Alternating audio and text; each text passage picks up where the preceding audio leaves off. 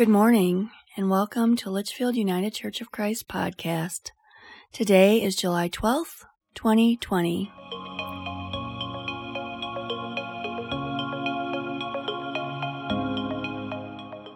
I ask now that you join me in our morning prayer. Heavenly Father, our hope is in you alone as we face the many storms of life that constantly seem to be battering at our doors with increasing intensity. Lord, sometimes they seem like billowing waves beating against everything that has spelled security in our lives up till now, and causing us to realize that without you, we would be overcome in a moment of time.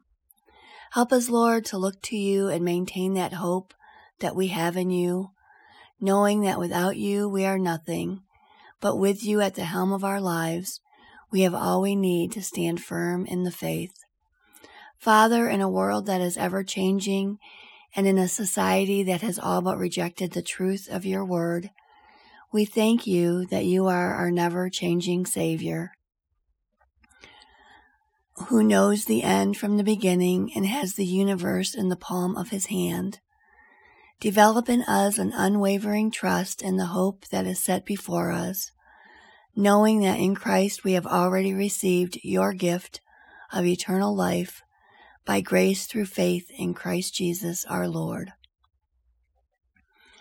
Thank you, Father, that our eternal future is built upon Christ Jesus, and we pray that we may hold unswervingly to the hope we have in him, knowing that he who died on the cross to pay the price for our sins and drew us with his cords of everlasting love into his family is faithful to complete the good work that he started in our lives, for his word stands fast forever and ever.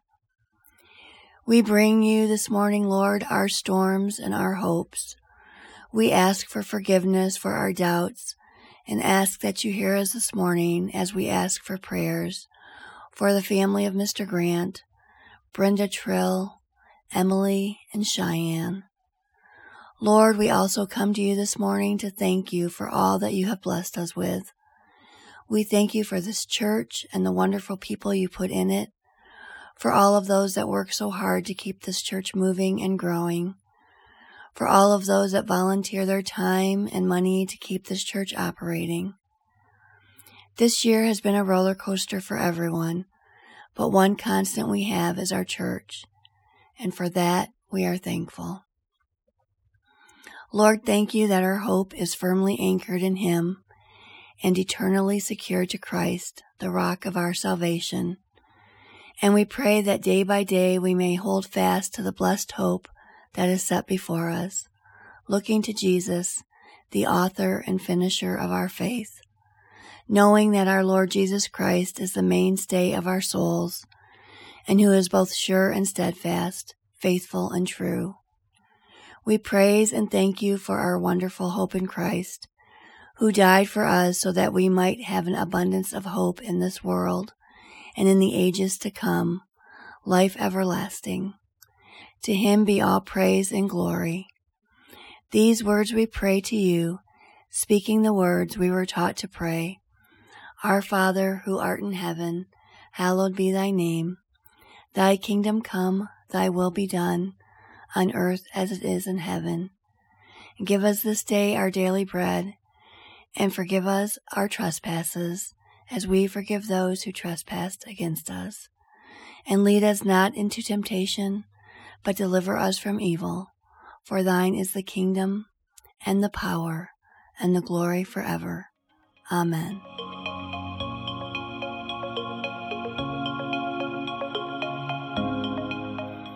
Our scripture reading this morning is from the book of Ezekiel, chapter 37, verses 1 through 14, and it's talking about the valley of dry bones. The hand of the Lord came upon me, and he brought me out by the Spirit of the Lord, and set me down in the middle of a valley. It was full of bones.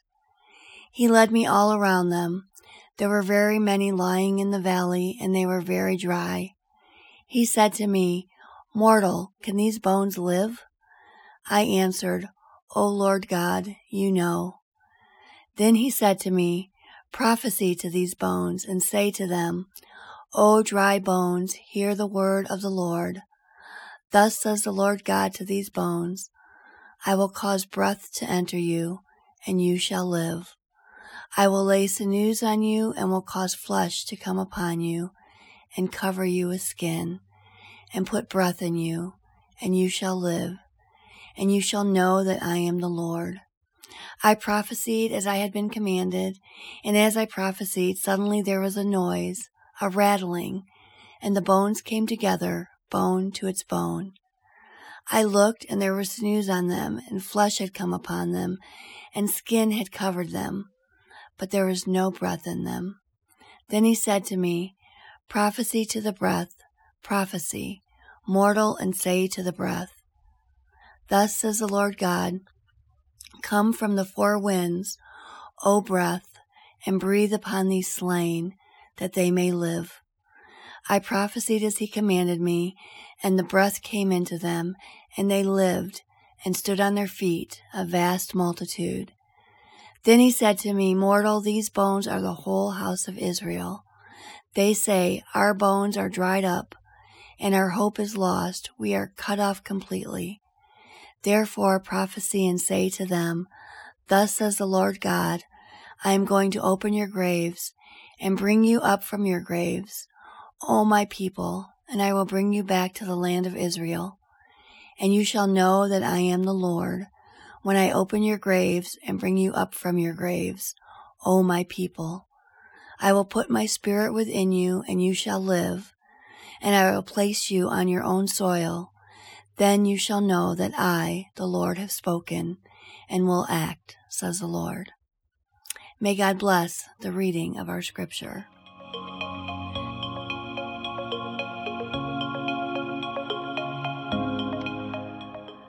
Our sermon this morning is titled, Are Our Bones Connected to Hope? The scripture may have worked better for Halloween, but I think in these times right now that we are going through, the scripture will show us what happens when you have hope.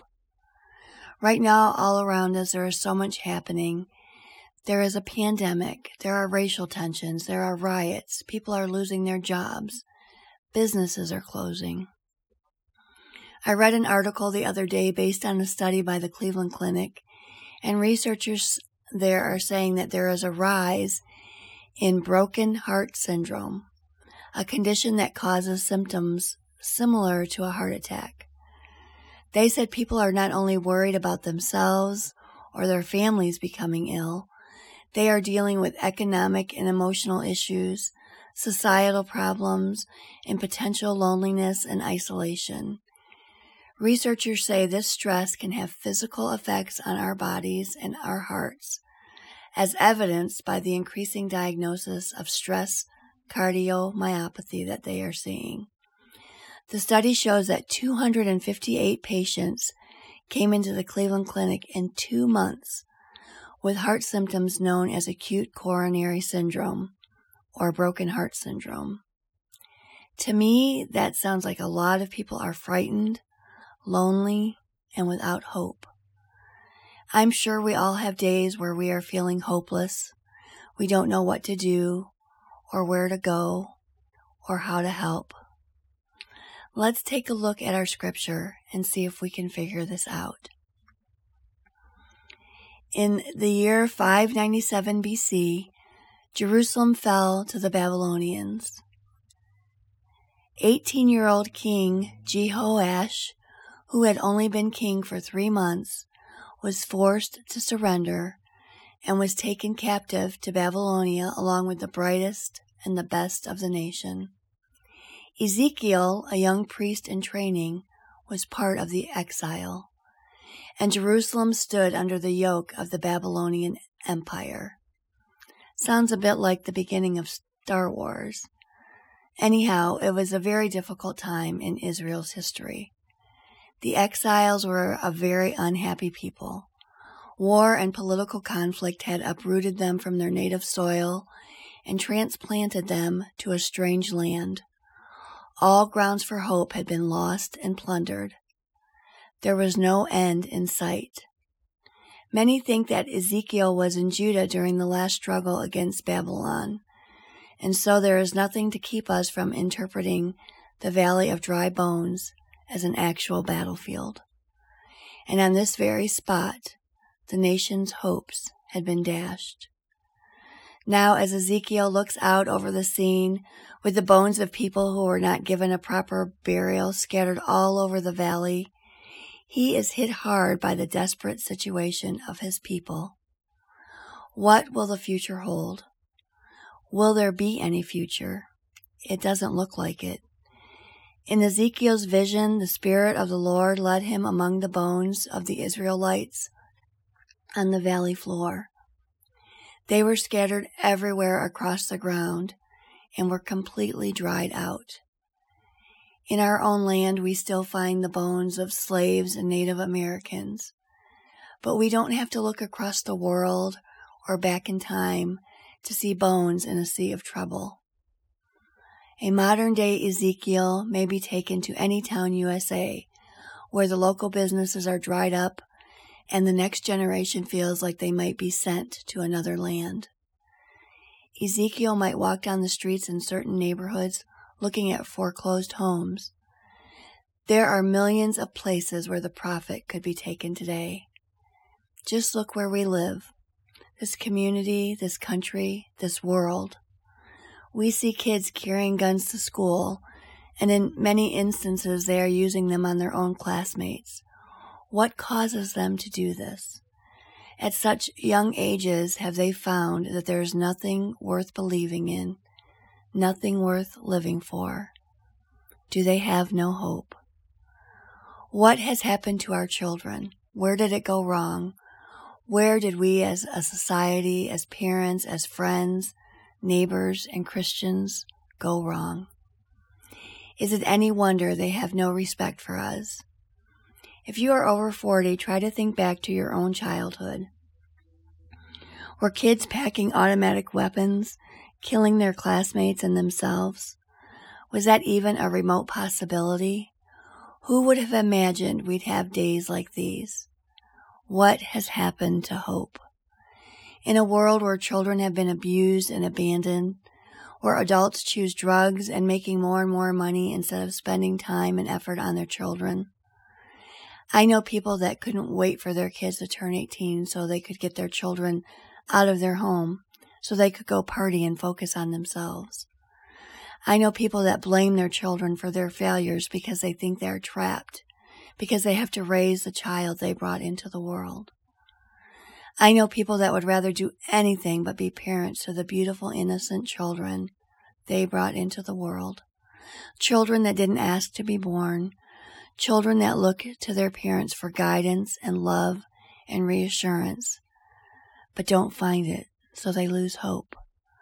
Where is the moral depth? Where is the humanity? Where is reality? Where is the hope? Every day we see men, women, boys, and girls deteriorated physically, spiritually, and morally. We see despair, depression, hunger, addictions, and homelessness. We see children walking the streets, orphans and widows not being cared for.